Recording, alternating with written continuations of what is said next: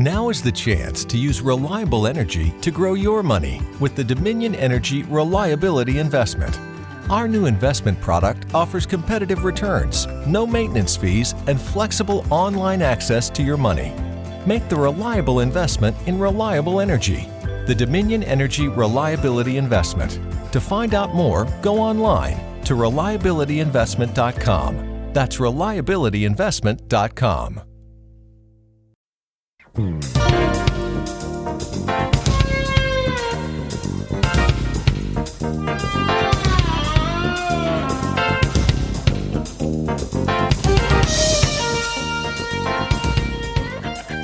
Welcome to The More Perfect Union, the podcast that offers real debate without the hate.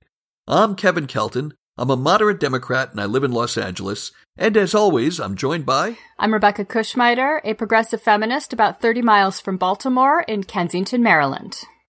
Oh, and we'll be talking about that. I'm DJ McGuire, a conservative feminist from Suffolk, Virginia, which is a few hundred miles away from Baltimore, Maryland. Oh, and I'm Greg Matuzek, a common sense liberal who I'm really far from Baltimore, but I guess I like the Orioles. Go Orioles from Cincinnati, Ohio. And don't forget to subscribe to us on iTunes and Apple Podcasts. And please follow us on Twitter at #MPU Podcast and on Instagram at MPU Fan Club. So we will talk about Trump's attack on Baltimore in a few minutes. But we wanted to start, since it's coming up tomorrow, the Democratic debates. There's going to be two more debates, one on Tuesday, one on Wednesday.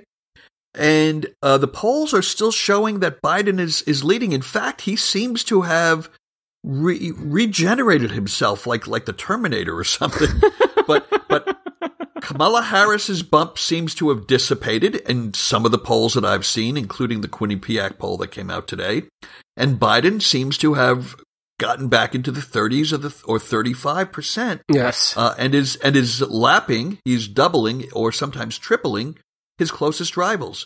Guys, does this mean that the guy has a little bit of Teflon, or does it mean that Americans have very bad memory? Column A and column B. A little both. The parsing of it, I've seen the analysis, I think Nate Silver was talking about it, is that this is taking into account electability, and people still think Biden has the best shot at actually winning the presidency. So they're moving to Biden because they're taking electability into consideration in their answers. You know, they might change their tunes a little bit after the debates because somebody might show up with a lot of sizzle that will make them seem like a more appealing entree, which is possibly the worst analogy I have ever used on this program. I apologize. Wait, hang on. How do we end up eating the presidential candidates? Yeah, no, don't eat the candidates. I thought the rich were the ones for eating in the Democratic Party. I'm very confused. But if somebody shows up with a real gangbusters debate performance, it'll probably move the needle a little bit. But you know, these Biden numbers might be the default. Like Trump can't get over 45. Biden can't get below 33. It might be. And, you know, I'm, as you guys well know, because most of us, I think, are in Open Fire, the Facebook debate group. I'm often posting the latest polls, and these days there's one every day or every other day, and they're all consistently showing Biden with a very handy lead. And people get really angry at me, and they keep saying polls mean nothing, and polls this far out, are not determinative, and the polls are always wrong. And a lot of that is true in that there have been situations like 2008, and I guess we could go back to also 2004, where the person who was ahead at this point in time didn't get the nomination. But it is data, and I'm surprised when people dismiss it so easily, because everything else that people are talking about now is just feelings and conjecture. A lot of people feel that Kamala Harris would be the stronger candidate because we need a female, and it would be great to have someone who's a minority representative, and so they think she's the perfect candidate. But that's just speculation and feelings. There's a lot of people that think Pete Buttigieg would be the best nominee because he's young, he speaks to the millennials, he's very well spoken and very bright. But again, that's just based on feelings. And when I come on here or go on Facebook and say, yes, but Biden is kicking everyone's ass in the polls, including in the key states of Ohio, Pennsylvania, There was a couple of others that I think came out this week where he's beating Trump, and he's beating Trump nationally. And then people go nuts, and I say, yes, but that's data. Now, it may turn out to be wrong because data is not necessarily predictive, but it's better than just feelings. Well, no? And also, why take polling results personally? You'd be like, if people act as if polls are somehow, they take it personally because their guy or gal isn't winning. but this is, I don't know. It's like, I don't know what it's like. People really, they get very upset. They're like, no, this poll's got to be wrong because I like so-and-so. Well, no, you know what? I like Ohio State, but I recognize that sometimes they lose games. Shit happens. Well said. Yeah, shit happens. That's the kind of eloquence I bring to the table. The philosophizing. But it's the way you say it. It's the way you say it. So, speaking of Kamala Harris, she introduced today or presented her new Medicare for All plan. That's really not Medicare for All in the Bernie Sanders mode or the Elizabeth Warren mode. It's sort of a hybrid of that and what Joe Biden is suggesting, which is a public option. But the difference is that she does get to single payer in about 10 years under her plan. But it has a private insurance component in it, which she is likening to Medicare Advantage. Anybody want to opine on whether her plan is good, bad, or makes no sense? I mean, it's not unlike what the ACA was hoping to be when it was originally conceived, with a robust public option that people could buy into that would operate much like Medicare Advantage, which brings back to the idea that DJ broached last week of private contractors administering these plans, and so it becomes a public-private partnership in a sense. And it's fine. It's another perfectly good option that isn't a bad thing and actually would be fairly appealing because it gives people choice. Which is what everybody claims to most want in their health insurance, to be able to choose it themselves. I agree. And DJ, I'm going to throw to Greg next, but I do want to say kudos for being prescient, because you spoke about the privatization of Medicare last week, and this week it became mainstream. So kudos to you. But Before I go to you to comment on being prescient, I want to give Greg a shot. Greg? No, I think it's a fine plan. I think her biggest problem is she's a little late to the game. I'm sort of two minds on this. From a policy perspective, it is interesting because it says it sort of deviates a bit from Sanders' government monopoly system, in that it allows everyone to take the Medicare Advantage route, which could shift more towards the multi-payer systems of continental Europe. So it is interesting from a policy perspective. From a political perspective, it screams, I can be all things to all Democrats.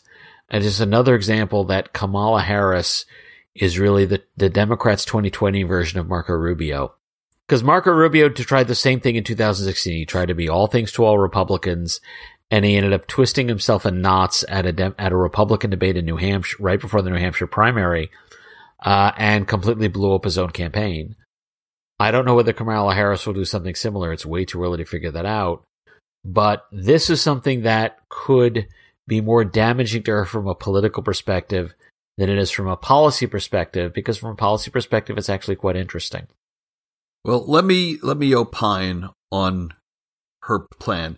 There's a lot about it that I like. I actually was very excited when I started to read some articles about it this morning, because there's components of it that I've been in favor of for a long time. One is a much longer window getting to single payer than the 4-year window that Bernie's plan uses. I like the longer window. I like using Medicare buy-in as an interim step. I've been a fan and a proponent of Medicare buy-in, as you guys well know, for a long time. The problem that I still have with her plan is she keeps talking about Medicare Advantage. Now, I'm not on Medicare yet, and I don't fully understand Medicare versus Medicare Advantage, but I've had several friends try to explain it to me today.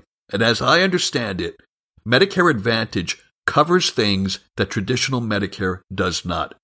But what Senator Harris is proposing is getting to a 10-year Medicare plan that covers dental, covers vision, covers prescriptions, and has all of the coverages in the current ACA. So what would this private aspect be? what would her Medicare Advantage plan be? And the best I can figure out, DJ, is that what she really means is she wants to contract out running Medicare to private insurers. But you know what? This is what's going to happen. And I've been telling people this on Facebook. They're going to offer more money to the doctors than Medicare does.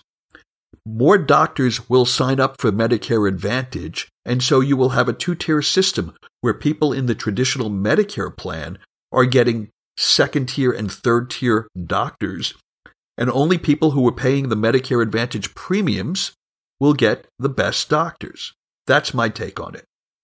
It's entirely possible. I mean, but that has been the flaw in most of our insurance schemes for decades now, that there have been tiered systems and insurers only participate in certain plans and the plans under reimburse. And, we haven't addressed that problem yet. But why would we take the problems of the current plan and just reform and just adapt them into a new plan? Because that's a level of industry reform that becomes interference in how doctors actually do business. And there would be revolt in the streets at that point. The reforms that we have imposed upon health insurance have been palatable because they reformed practices that were abusive. To start telling doctors what quotas of plans they need to accept and what services they need to offer at what prices, that becomes a little more dystopian feeling, and I don't know that we have the appetite for that. Oh yes, because we are going to all recoil at the great white coat doctor march that will go down the streets of Washington D.C. But I'm actually gonna tack differently and say, is it actually a problem? Because the folks in continental Europe who have multi-payer systems, they do pay more. Their countries as a whole spend more on health care than, say, the single-payer driven systems of Britain and Canada. But their population, in various survey data, repeatedly show that they are happier with their systems than the folks in single-payer countries like Britain and Canada. So it may be a situation where at some point we have to acknowledge, you know what? Good healthcare, decent healthcare actually costs money, and we have to ask ourselves, are we prepared to actually spend the money, whether it's via direct payments or taxpayer subsidies, however you want to do it?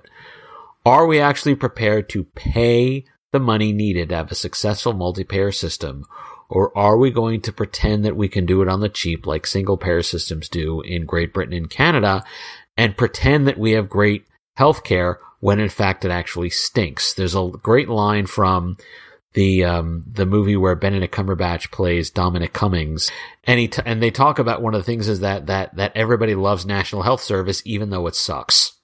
It's again a question we're going to have to ask ourselves. Do we want a multi-payer system that is more expensive, or do we want a single-payer system that we pretend is better than it really is? That's up to the electorate to sort out. Coming from 50 or 60 million Americans who didn't have access to health insurance at all, something is better than nothing. So when we're at the point where we're quibbling over how good something is and nothing is off the table, that makes me kind of happy because I love the idea of everybody having access to health insurance or health care. Does it have to be great? That's a point for debate.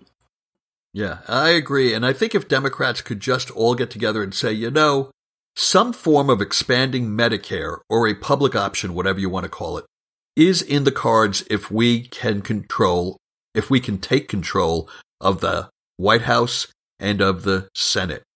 But right now, nobody should be picking a presidential candidate because of their health care plan, because their health care plan is not going to be the one that gets voted on in the House and the Senate. Hear, hear. So, let's see. Elizabeth Warren this week relaunched her protectionism ideas. Yeah, she has a new plan out that I saw the title of it, and I'm like, oh, it's the DJ's head is going to explode plan. It's actually a relaunch of her old plan. She launched this. She launched this earlier in the campaign. The Peterson Institute for International Economics looked at it and beat the hell out of it. And so she decided, well, the best thing to do is to double down and ring the cowbell a little more. And there are some things that are okay. I mean, if she's really serious about demanding that countries that enter into trade agreements allow for freedom of union organization, I'm okay with that. That's actually a good thing. If she's going to complain about countries manipulating their currency while insisting that the Fed manipulate our currency, then she's going to come across like a hypocritical moron that will lose the respect of every other country on earth. And I fear that she doesn't recognize that. I don't want to beat her up too badly because she's establishing herself as the alternative to Joe Biden.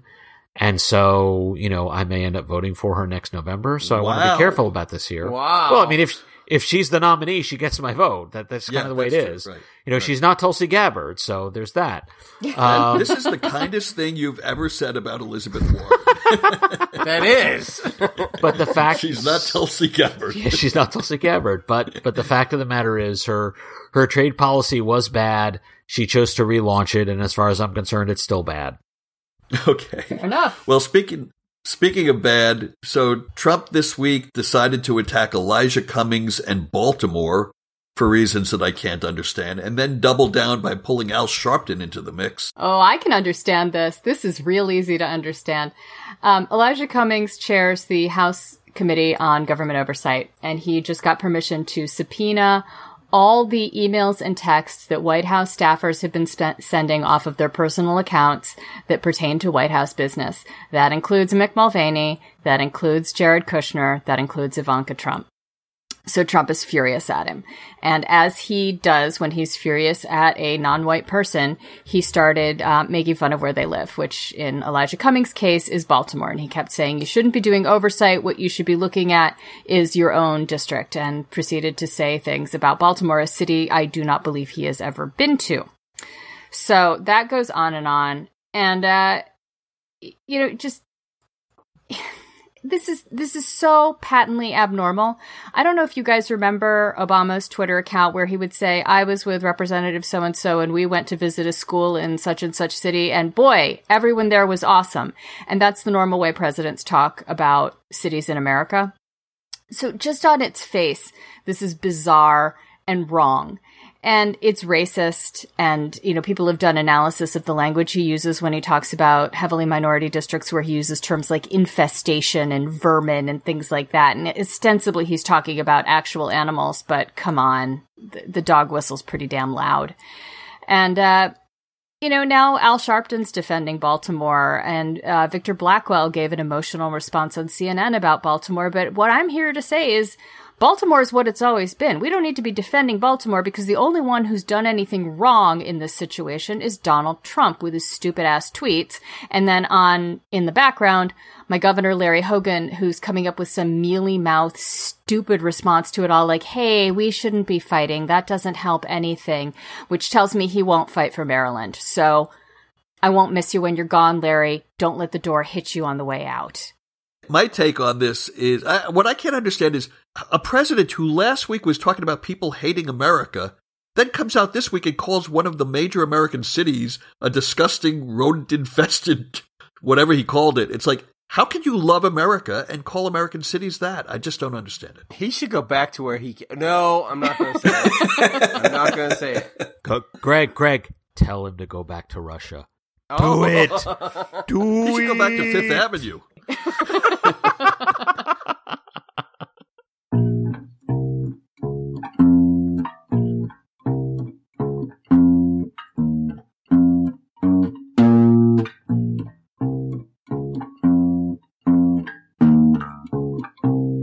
Holiday tips and fun facts from Paul, Kristen, and Dexter at Total Wine & More. Did you know there are over 10,000 wine grape varieties worldwide? Here's to thousands of gift possibilities. My go-to holiday wine is Chardonnay. I love it with turkey and potatoes. Pile on the gravy. Let me show you our more than 8,000 party-perfect wines that are in your budget and out of this world. Whether you're entertaining or just bringing the wine, we'd love to share our always low prices and ridiculous selection with you this holiday. Now offering same-day delivery at TotalWine.com. Cheers! So Robert Mueller testified last week. It seems so long ago, and we My knew it would. God, that was only Wednesday. We predicted that. Yeah, wasn't that our major prediction that we were going to get on this show this week and be like, but that was only 5 days ago. Yep. Right. So, at this point, I think it's pretty obvious that it was a dud, even though, a handful of Democratic congressmen have gotten on the impeachment hearing train. But we're still only talking about 100 to 106 out of a caucus of, I think, 240. It's a little more serious than that. The House Committee on the Judiciary has opened an investigation into whether articles should be filed. Yeah, this isn't just a whip count. This is the actual first step of impeachment. So you think that there might be yet impeachment hearings or impeachment-like hearings? I hope you're right. I mean, well, I think that they feel that they can make a solid case on obstruction. The Mueller hearing may have actually been a pretense for something they were intending to do anyway. That's what it seemed like to me because it happened so quickly on the tail of it. So I'm thinking that Nadler has wanted to open this inquiry into whether or not impeachment articles of impeachment should be written. And he used Mueller's testimony as a springboard for that. So we are in step 1A of impeachment right now. This wasn't a minor thing to have Jerry Nadler go in front of a microphone and say that. Honestly, I think the real news of Mueller's testimony was something that very few people have really talked about, which is that the FBI is still from a counterintelligence perspective, is still investigating members of the Trump administration for potentially being compromised by Russian intelligence. I mean, frankly, I think that's the biggest story of the whole damn day. And because it tells us that this really is not over.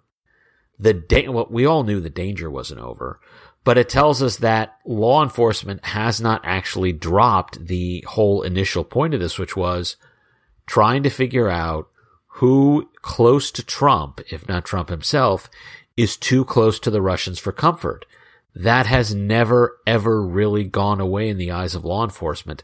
I honestly think that's the biggest story of the week. It definitely is the biggest story no one is talking about this week.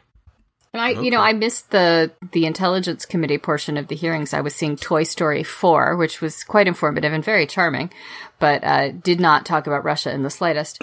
So that was what I was really interested in hearing, was what they had to say about the intrusion into election systems, how much further that's gotten since 2016, what the upcoming propaganda efforts are going to look like, what we should be on the lookout for.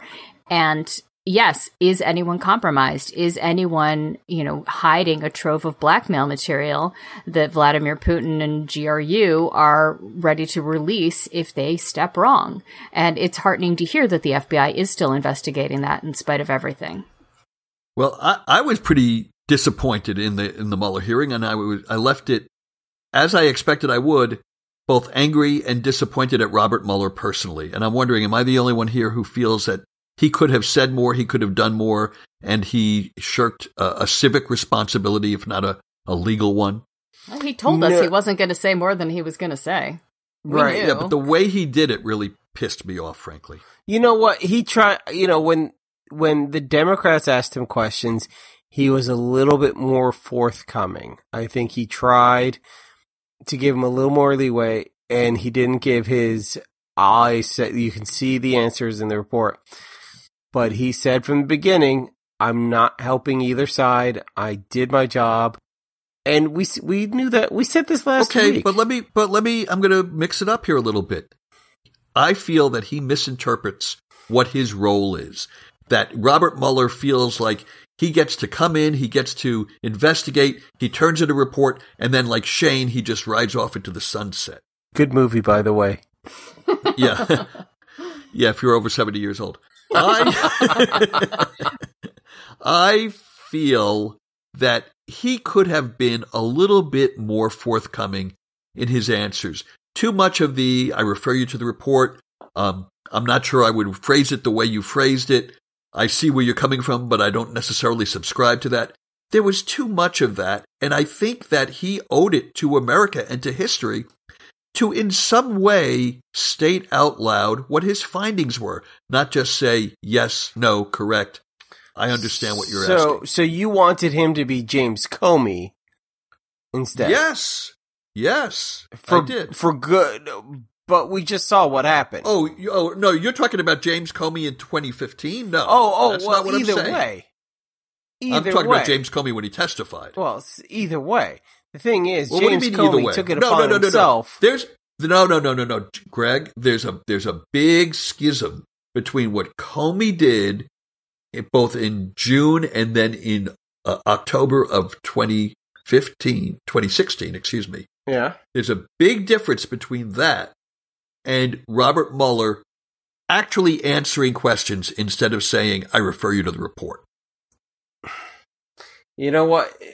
He has his principles. He has his moral code, and I can't fault the guy for sticking to the moral code. But what's the morality of that?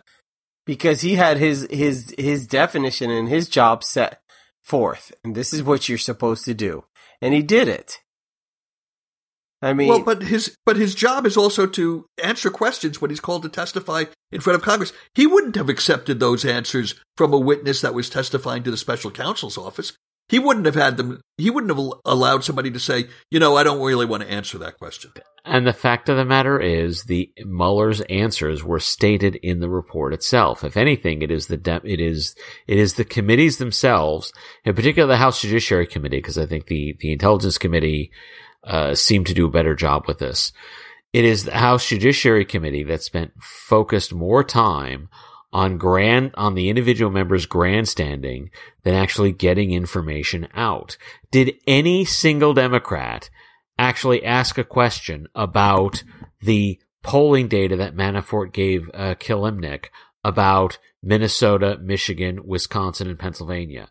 Did any Democrat actually ask Robert Mueller to describe how various witnesses impeded the investigation, lied during the investigation, and withheld information during the investigation? Yeah, they did. Okay, then if they did, then that's good on them. And it's just a matter of the fact that stuff did not get reported because our media are a bunch of idiots, and that's okay. I've called our media a bunch of idiots for 30 years. Wait, are we the media? Hey, yeah, we're the media. We're the good media. We're not the idiot media. So I am not prepared to fault Mueller for the fact that in his mind he presented the evidence to the American people. And he is continuously perplexed at the fact that they don't actually read the damn thing. If the Democrats wanted more attention to that, then what they frankly should have done, and quite a few of them did, was just read the report verbatim, the paragraphs they wanted people to hear, and say, Mr. Mueller, is this your interpretation of what happened? He says yes, and that's all they needed, because it basically validated what's in the report.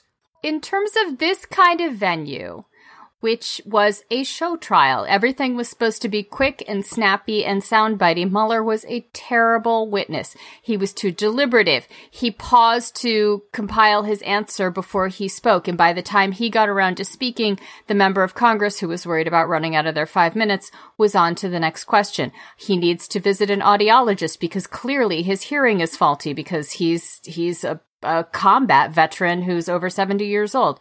He needs a hearing aid. So he was not good television. Now, was the information he was providing to them, was he confirming things in the report that were important? Yeah. Was he breaking some news? Not a whole lot, but there wasn't a lot of news left to break. He presented 488 pages of news however many months ago he handed over the report. If you are operating in what you think is a reality show format, you have to recognize that a bureaucrat is not going to help you. You have to assume that you need to be the one who gets the information out of him or gets the information out there, because a bureaucrat is not going to do that. Robert Mueller is the Republican version of Sir Humphrey, and maybe if these congressmen had spent more time doing things like I did, like binge on Yes Minister back in 2013, they would have recognized that, Robert Mueller is a bureaucrat. we can't assume that he's going to be like a witness who will just drop the bomb like the Perry Mason witnesses did. He's not that kind of guy. They should have known their witness and they should have reacted to it and they should have crafted their questions based on it.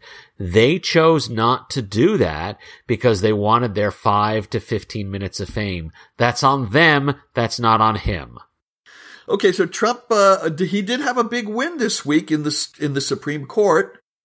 He got the Supreme Court to toss back to the appeals court or throw out a lawsuit that was trying to stop him from using Pentagon funds to build the wall. And apparently by a 5-4 partisan line division, the Supreme Court ruled that the people that brought the lawsuit did not have standing. Therefore, they are ignoring the entire lawsuit. Well, no, what they have said is that Trump can start moving forward with financing the wall and doing the contracting process to get the thing built while litigation is ongoing. They didn't throw it out. They overturned a stay on him moving forward on the wall. Correct. So the litigation is still going yes. forward. But what they said about standing is interesting to me because I think that telegraphs to future litigants a different tack they can take and that they need to look for different plaintiffs in future lawsuits. I think that the fight on the wall is not over, and the idea of emergency funding being misused this way is not done either, and the Supreme Court would like us to find better legal grounds on which to fight. Yeah, this is far from over, and there's going to be lots of lawsuits.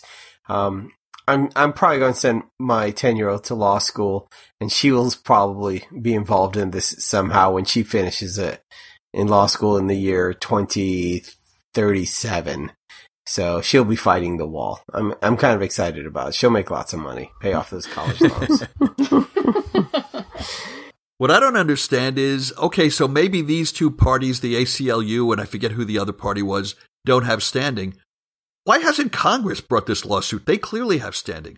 Why haven't the states of California and New Mexico that have Democratic governors brought this lawsuit? Because the wall would be built in their states. They have standing. Why is everybody just sitting back and going, oh, well, the ACLU didn't have standing. I guess we can't do anything. Well, they may have been waiting to see what the outcome of this case was before they started the next series of cases, because why go into expensive long-term litigation if you don't have to? Because Congress has standing. Well, Congress has standing, but Congress may not have lawyers. You're talking about the state of California. Do you really want them to be pouring all those resources into this if somebody else's lawsuit has a chance of being successful first? As I understand it, the House may actually be suing in a separate lawsuit. So let's not. It may have been that these. Yeah, but in the plaintiffs meantime, he's building the freaking first. wall. No. But my point is, these plaintiffs got to the Supreme Court first. If the House has already filed a lawsuit, that just hasn't gotten to the court in time. That just hasn't gotten to the Supremes yet. I may very well be wrong here, but if for some reason I remember reading somewhere that the House of Representatives has actually filed suit. It just hasn't gotten to the Supreme Court yet. Well, I mean, where's the appeals court that's staying the building of the wall there? I just don't understand this. Well, that's because we didn't go to law school. We're missing vital elements of the whole legal process because none of us are lawyers. I'm certain that's it. True. Just give my daughter a couple years. Greg's daughter, 2037. I mean, all of us could play lawyers on TV, but if you actually put us in court, we'd be pretty lost. Oh, gosh. It would be ugly. Be so ugly. So, Francisco Galicia, that poor kid, was detained for, 3 weeks? It was 23 days. Would he still be in detention or possibly deported if it wasn't for the solid news journalistic reporting of the Dallas Morning News? Yes. I'm convinced I'm convinced, and Rebecca clearly agrees with me, so I'll let her do the talking because I've said enough already. Well, before we do this, so she has standing. I want you guys to all apologize for just making fun of how bad the news is. Because here's an example of some really good news, people. It was great. They were good. Yes. Kudos to them. Yes. Three cheers for the Dallas Morning News. Now let Rebecca talk, right? Yeah, so go ahead. Well, I mean, this whole story is so heartbreaking. Here's this kid. He's a teenager. He and his brother and several friends were driving to a soccer tryout to try and get a college scholarship or get a place on a college team. And they get pulled over at a Border Patrol checkpoint.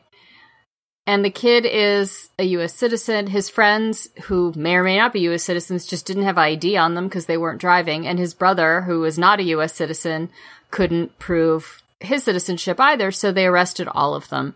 And there was confusion because of his mother's name on his birth certificate and a visitor visa from Mexico that he had that was taken out when he was a child. And so they detained him, saying that his citizenship was in doubt when it really shouldn't have been, and everything had an explanation. He had an attorney. And the saddest part is his brother, after a day or two, agreed to be deported back to Mexico, where he was born, because he just wanted the opportunity to call his mom and tell her what was happening. Yeah. And by the way, his attorney, Galicia's attorney, also did a spectacular job. Oh, she was I believe she might have been the one that brought the Dallas Morning News into it. Right, and that was she tried every other channel to get through to CPB and ICE and get her client out, and she finally took it to the media, and it was absolutely the right thing to do at the right time. And, you know, clearly they didn't want to raise this as an issue too soon, but when it was the only way, it was the only way. And it was really a hero move to take it to the media. It was, you know, heroic of the media to take up the story, even though it is a little convoluted. There are some instances of falsifying papers, but in the opposite way that you would usually think. And I'm so pleased for this outcome. I'm terrified at the idea that CPB has the authority to just not believe your paperwork. I hope, I'm not a litigious person. I'm really not, even though my daughter will be a lawyer. But I hope they just sue the piss out of these people. I hope this kid never has to work a day in his life. And I still don't think it'll be enough. I agree with you that he should sue. Unfortunately, if he's successful, we, the taxpayers, will pay for it. Totally cool with that. Rather than paying for another nuclear bomb. He lost 26 pounds in 23 days. I'm okay with paying that for that. Yeah, the government acted in our name in treating a fellow U.S. citizen so utterly cruelly. If they acted in our name, then they need to compensate the kid. They need to compensate this young man in our name. Simply put. And I just slapped a Twitter thread up there for us on the MPU channel about how for much of the 20th century, large scale deportation efforts actually chucked a bunch of U.S. citizens of Mexican descent out of the country because we just assumed, well, they don't look American enough, so they can GTFO. This is just really this this is just the same idea on a microcosm. You know, this kid had a birth certificate that he showed CPB that said that he was born in this country, and they basically looked at him and said, they effectively said, you look like a Mexican, so we don't believe you. That should be horrifying to anybody in this country, not just folks who look like Mexicans. Yeah. And, what also struck me is that this kid was prepared enough that he was actually carrying his birth certificate with him because he anticipated this. What white person thinks they need their birth certificate to carry along with them? Well, they said it was a wallet-sized birth certificate, and I actually have one of those for at least one of my children that I carry with me for airplanes and stuff like that, particularly when I had a different last name than my son did for about a year. So, this is the reality that people of color live. They carry the wallet-sized version of their birth certificate. They carry the state ID that you can only get if you can also show a social security card. They carry all of that with them to try and avoid situations like this. This isn't our white person reality, and it's not fair. Well, we've talked once again. This comes to that point in the show where we say, hey, we could use a little bit of diversity here. But, there's that moment where we talk about the talk that every adult gives their child. And for a lot of us, it was certainly minorities. It's different for minorities. For minorities, for whites, it's that birds and bees talk. But for minorities, that talk. But for minorities, it's, hey, this is what happens when the police pull you over. Because it's not going to be if, and it's when. Because I never got that talk from my father. I never got, hey, don't be a smart ass, blah, blah, blah. Because he just assumed, you're going to be fine. They're the police. You're a white kid in the suburbs. I got that talk. I'll put it this way. I got that talk from my dad. I guarantee that the talk I got from my dad was nothing like anything an adult of color had to give their son about interacting with the police. Right. Mine was much more low key. It was much more informal. It was much more, hey, look, it was much more vague. It was just, just be respectful and they'll be respectful to you and it's okay. Because I'm Irish. We've been considered white since 1892. So the fact of the matter is, a lot of things that an African American or a Mexican American has to worry about, I didn't have to worry about. My dad didn't have to worry about when he sat down and talked to me. Right, and it's something that I have no concept of. I have no concept of, I tell my kids, if there's a problem, if there's an emergency, if there's an issue, you run to the police. And I can't imagine. That is the biggest white privilege thing in the world. I know. Of course. We get to run to the police. Everybody else has to run from the police. But not run. Yeah, right. They have to walk. Right. Yeah, running is not good. You're right, Kevin. Yeah. They can't run. They have to walk from the police, which in itself is bad enough. It's sort of the same. It's the same advice you give to somebody who might spot a bear in the woods. You say, don't run. Just put your hands up and walk backwards very slowly. Right. We want to thank everybody for listening. If you enjoy what we do here, please check out our website, mpupodcast.com, and follow us on Facebook at facebook.com/More Perfect Union Podcast. So, Greg, Debate Nachos, what are you putting in them this week? Actually, I've got a show on Wednesday. I'm playing in an 80s rock band. So, wow. I've got some 30-year-old anchovies and nachos that I'm going to put together. So, in honor of my 80s rock stuff that I'm playing this week. 30-year-old anchovies. So, you also shop at the 99-cent store like me.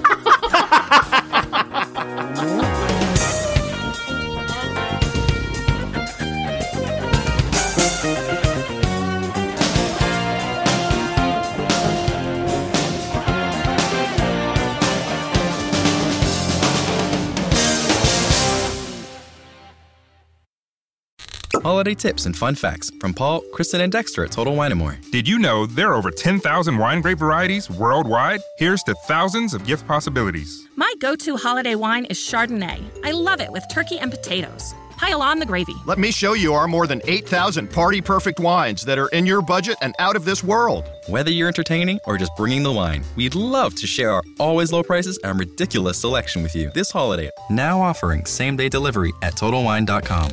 Cheers!